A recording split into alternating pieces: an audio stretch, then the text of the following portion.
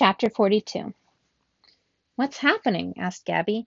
"Everything," I answered, relaxing and relaxing. Everything at once. I wasn't trying to be mysterious. Everything that could happen really was happening, all around us, all at the same time. Ignacio died in Gabi's arms, and then he was fine, sleeping sweetly as Gabi cradled him, black hair peeking out from his swaddling. Then a different Gabi was cradling him, and then another, all with different barrettes, hot air balloons, the entire periodic table, the word love in different languages, female superheroes, and then Ignacio was back in the incubator, and Mizrael and four Gabi dads watched him, sick with worry. Nurses and doctors appeared and disappeared, sticking Ignacio with syringes or more IVs in his tiny, bruised body. And then the room was lightless and empty, and had been for a long time. No machines turned on, no sign of any of us. Jump again. It was daytime, and the room had turned freezing cold. And sometimes I was in the room, and sometimes I wasn't. And then a nurse I'd never met and would never see again noticed Gabi and me through the cling wrap barrier between universes, and was about to scream right before I moved us along.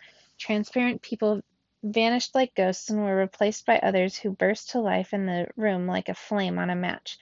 And then a baby girl was fighting for her life in the incubator, and the people in the room were her family. Not Gabi's, not mine, and it was someone else's story altogether. "I don't understand," said Gabi. "Deep breath," I said. "Things will slow down if we relax." Gabi sucked in air and let it out.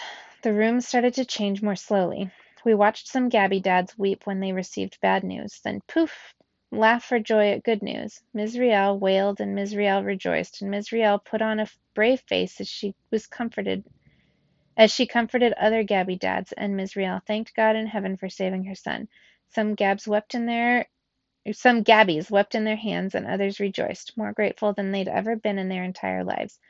We saw all sorts of Sals, too, and pappies and American stepmoms, and lots of people we would never know who, somewhere, sometime, were part of Ignacio's life, and sometimes death. "No one can see this but us?" asked Gabi, pointing to the people outside of this little room. I shook my head. She walked around, putting her hands through ghosts. "All these things we're seeing," asked Gabi, "they're real?" "Not in our universe, but somewhere, yeah." "Okay, so how do these other universes help us?" I didn't say anything, because that was exactly my point, Gabi. Remember, I have no idea what I'm doing. Thanks for listening. "Oh," she said, looking at me across the room full of possibility between us. "That was what you were saying before, wasn't it?" I gave her double thumbs up. She walked over to me, passing right through a Gabi from somewhere else who was screaming and crying at the unfairness of life. "Well, let's start with what we know. When Yasmani was being a jerk to you, how'd you find the chicken universe?" "By relaxing." "Okay," she said. She was hoping saying okay would help her understand. It didn't work. "But what does that mean? Relax." "We've been through this, remember?" "The screened-in porch. Yeah, I remember. But tell me again." "Okay, it's the opposite of what you're doing now." "Ugh," she took a deep breath. Okay. You're the Kung Fu master, Sal. I'm the white belt. Please explain to me, master, how to relax." I could get used to being called master. "Well, white belt, you can use meditation techniques like I do. I learned a bunch from my psychologist back in the day." "Fine. So teach me. How do I meditate?" I moved so that we were standing side by side looking out at the room. "Okay, don't close your eyes. You have to use all your senses. Ready?" "Ready." "Okay, raise your hands in the air. It will help us concentrate." Ignacio?" I looked around. "Put him in the incubator." She did, came back, and copying me, raised her hands as high as they could go. "Okay. Now picture this. You are sleeping on the belly of a giant. He's a friendly giant. Does he have to be, does it have to be a he?" I guess not. I've always pictured a giant man." "Typical boy. I'm picturing a 50-foot woman." "Picture a 50-foot taco for all I care, but don't interrupt. You can't interrupt and meditate at the same time." "Maybe you can't. I'm gifted." I ignored that. "Breathe in, white belt. Then breathe out. Listen to your master. Breathe in, breathe out. Picture yourself sleeping, snug and safe inside your giant taco." "Don't make me laugh," she said with a laugh. "Breathe in, breathe out. Eyes open. Breathe out. You hear the giant taco's heartbeat?" "Tacos don't have heartbeats." Silliness can save you, white belt. Breathe in. You feel warm and secure. Breathe out. The giant taco will protect you. The giant taco is your friend. Breathe in. The giant taco will help us choose. The giant taco is flying. It's like your own personal dragon mount, except it's a taco. Breathe out. Soar the skies on your giant taco, Gabi. The ghosts became smudges of color. Between blinks, furniture moved, monitors dissolved, equipment disappeared and reappeared in other parts of the room. The room lurched like a roller coaster, twisting and dipping. I think it's working, I told her. Keep breathing. Don't close your eyes. It's like watching my dreams and nightmares dance together, she said, open-mouthed. And then the room shook into focus as if we'd slammed on the brakes. We had arrived. Somewhere. Lights and lamps in the room had been turned off. On top of the incubator, sealed up tight in this place, 7 candles of different sizes burned with yellow-brown light. Open flames in a hospital room? Asked Gabi, her eyes bugging out of her head. Huh, you don't seem to be worried about it, I replied, pointing out to her the other Gabi Real in the room. That Gabi wore rainbow LED barrettes that slowly changed colors, and a shirt that read, Never give in, never give in, never, never, never, never, Winston Churchill. She had taken over the nightstand in one corner of the room and was writing furiously in her journal. Nobody seemed to know where we were. Everyone else sat on the floor in a circle around the incubator, holding hands, praying. Ms. Riel and a half-dozen Gabi dads, and Pappy and another Sal, the only one with his eyes open, looking pouty and bratty, huffing like he didn't want to be here. And leading them all in prayer was Mammy Muerta. Not Muerta there. Oh no, very much alive. She and Pappy sat next to each other, holding hands tightly, deep in concentration. She wore a red and white robe that matched the robe on the 3-foot doll of Santa Barbara in her lap. The doll's black hair flowed past its shoulders, just like Mammy's. As I looked around the circle, I saw other religious and not-so-religious stuff.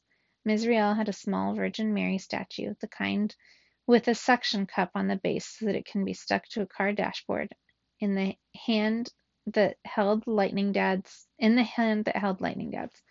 Dadaist to Lightning Dad's left clutched a rosary in the hand that held on to Carrie Dad's, and in his lap sat a laughing stone statue that looked African to me, but probably like him.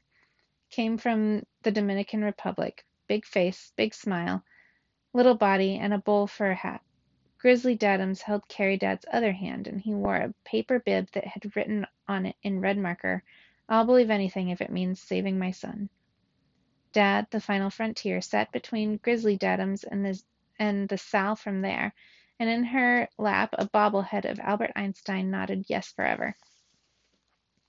Pappy had a coconut in his lap with shells for eyes and a mouth. The Sal from there was the only one not participating. He had his cell phone in his lap. His eyes jumped from one face to the next, trying to find someone who agreed with him that sitting in a circle praying for a dying baby was the boringest thing in the world, but everyone else was being respectful. He was the only sandwich. A sandwich who wasn't diabetic. He couldn't be. He'd never act this way in a hospital.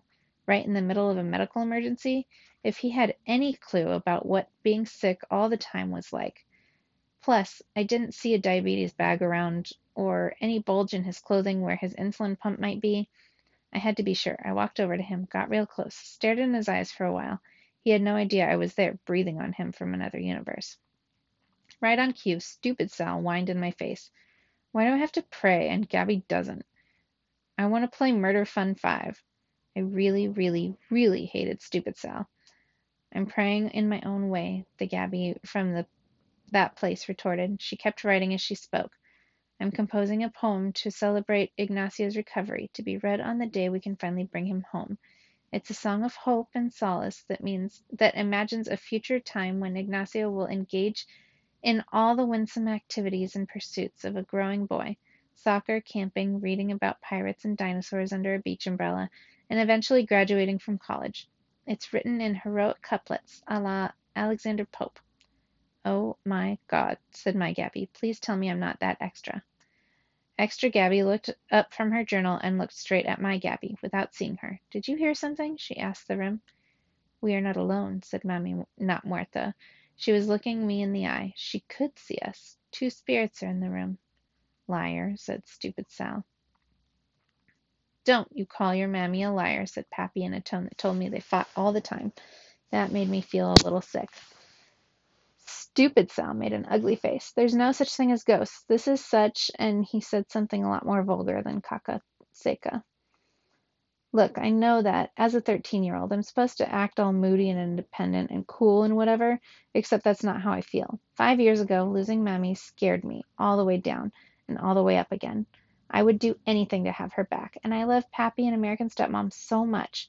And here was stupid Sal treating his parents like garbage, acting like he was 6 years old. I couldn't take it, not for a second.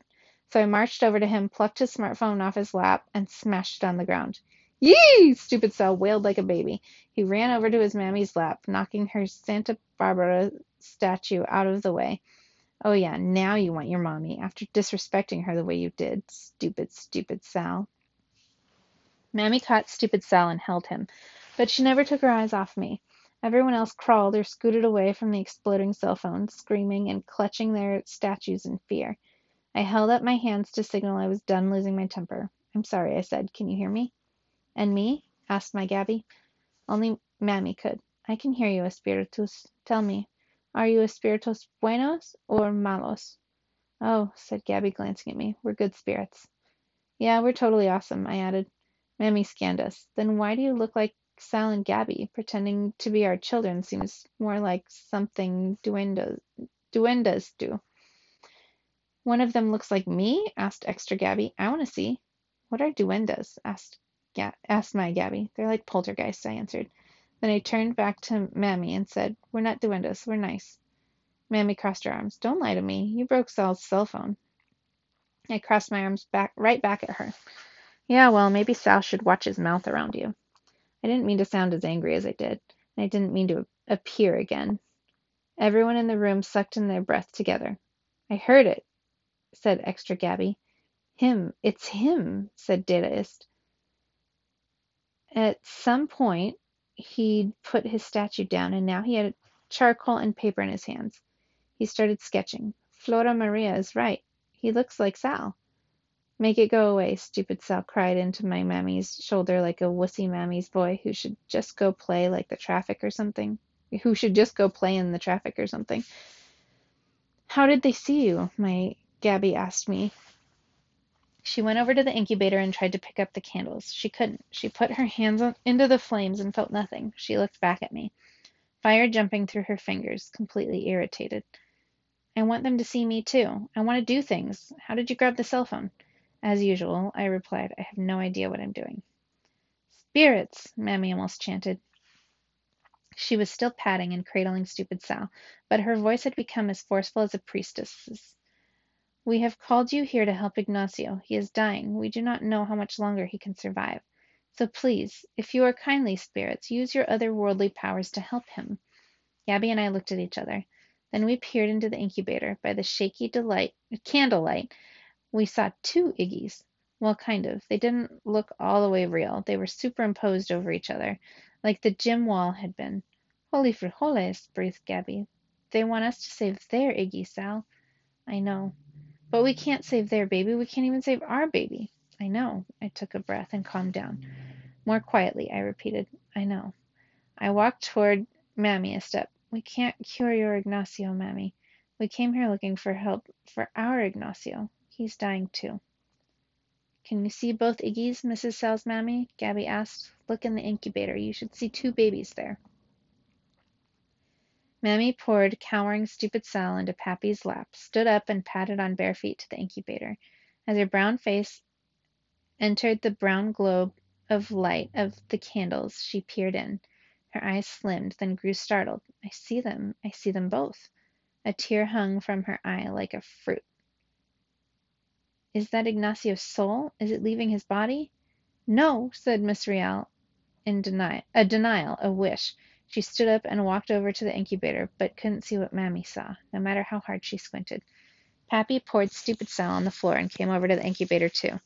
2 babies, you said? He strained to look. I only see 1. Relax, mi vida, Mammy told him, a hand so gentle on his shoulder. They gazed at each other with the loving looks I remembered them exchanging. look less to see more. Both Mizrael and Pappy half closed their eyes and breathed deeply, trying to find our Iggy lying right on top of theirs. But I started to feel my patience slipping. It doesn't matter if you can see him or not, I told them, even though probably only Mammy would hear me. We can't help them. We came here looking for help, said Gabi. Our Iggy's sick too. We just want to cure his immunodeficiency disease and let him have a normal life. We've traveled a long, long way. We have no idea how we got here, or why. But we have to be here for a reason, right? Mammy tilted her head. She walked toward Gabi and me until she was standing right in front of us. Did you say immunodeficiency disease? Yes, said Gabi. Why? Mammy traded looks with us. Our Ignacio is suffering from neonatal meningitis. The doctors say it might have been caused by a staph infection. What? Said Gabi. She ran to the foot of the incubator and picked up Ignacio's chart, reading fast, flipping through pages. The Rials and stupid Sal screamed and backed away. Gabi, I said, you picked up the chart. You're doing things. And just like that, the chart fell through her hands and clattered to the floor. Huh, she said. It's like when we really care about something, we become more real. Gustavo, Mommy said to Pappy, who hadn't yelled or even flinched. There are two Ignacios from different universes occupying the same space. Didn't you tell me something about your research a few years ago about how things from two universes could influence each other? Virtuous supermembranation theory, Pappy quoted. Bonita and I got a Tinsley Prize for that paper. He rubbed his mouth and mustache, thinking. Bonita, come here, please. I need your help. Dad, the final frontier, backed into a wall and hugged Einstein. But I'm scared of ghosts. They're good spirits, Mammy said to her gently. They're here to help us. They're going to cure Ignacio. Mommy, don't tell them that, I said, not yelled, because I don't yell. We can't help them or ourselves. Now there are two dying babies in the incubator, and we can't do anything. It's not fair. Mammy swooped over to me and tried to put her hands on my cheeks. They passed through my head, but she held them there, as if she were touching my face. She smiled down at me like the sun and said, Mijo, there are two babies in the incubator. They're both sick, but they're sick in different ways, and now they're occupying the same space, almost blended together, almost one. I wish we could give the healthy parts of each of them to each other, said Gabi. That's exactly what virtuous remembranation theory proposes, said Pappy. Then he blinked. Hey, I heard a little girl. She sounded like you, Gabi. Extra Gabi, though maybe a little scared, tiptoed over to the incubator. Hello, Gabi, she said, though she clearly couldn't see either Gabi or me. I just want you to know you're really awesome. You can totally figure this out. Thank you, Gabi, said Gabi. I think you're awesome, too.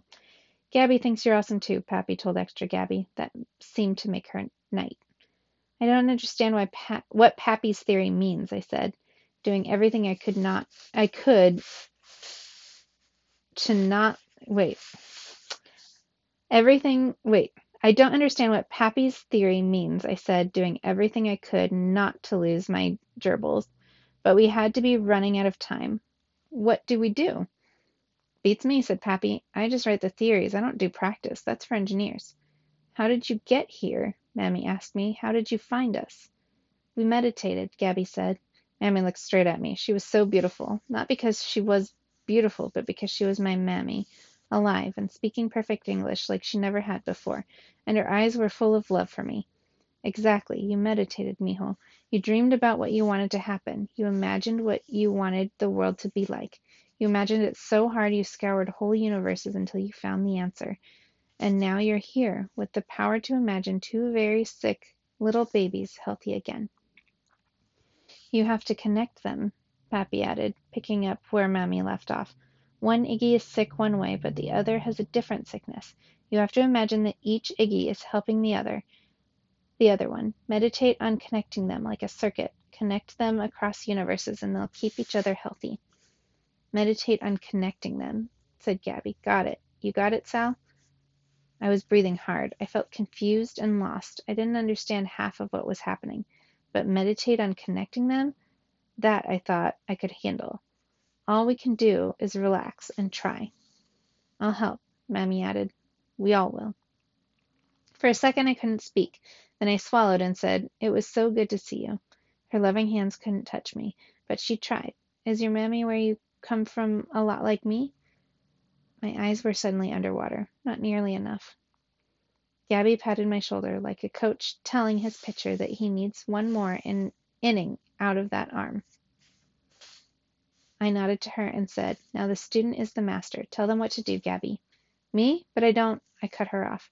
"Relax, White Belt. Just tell the universe what you want. The universe loves us and wants to help." Gabby smiled, then she nodded, and, alive with confidence, she said, "All right then. Mrs. Sal's mom, please tell everybody to imagine a giant taco."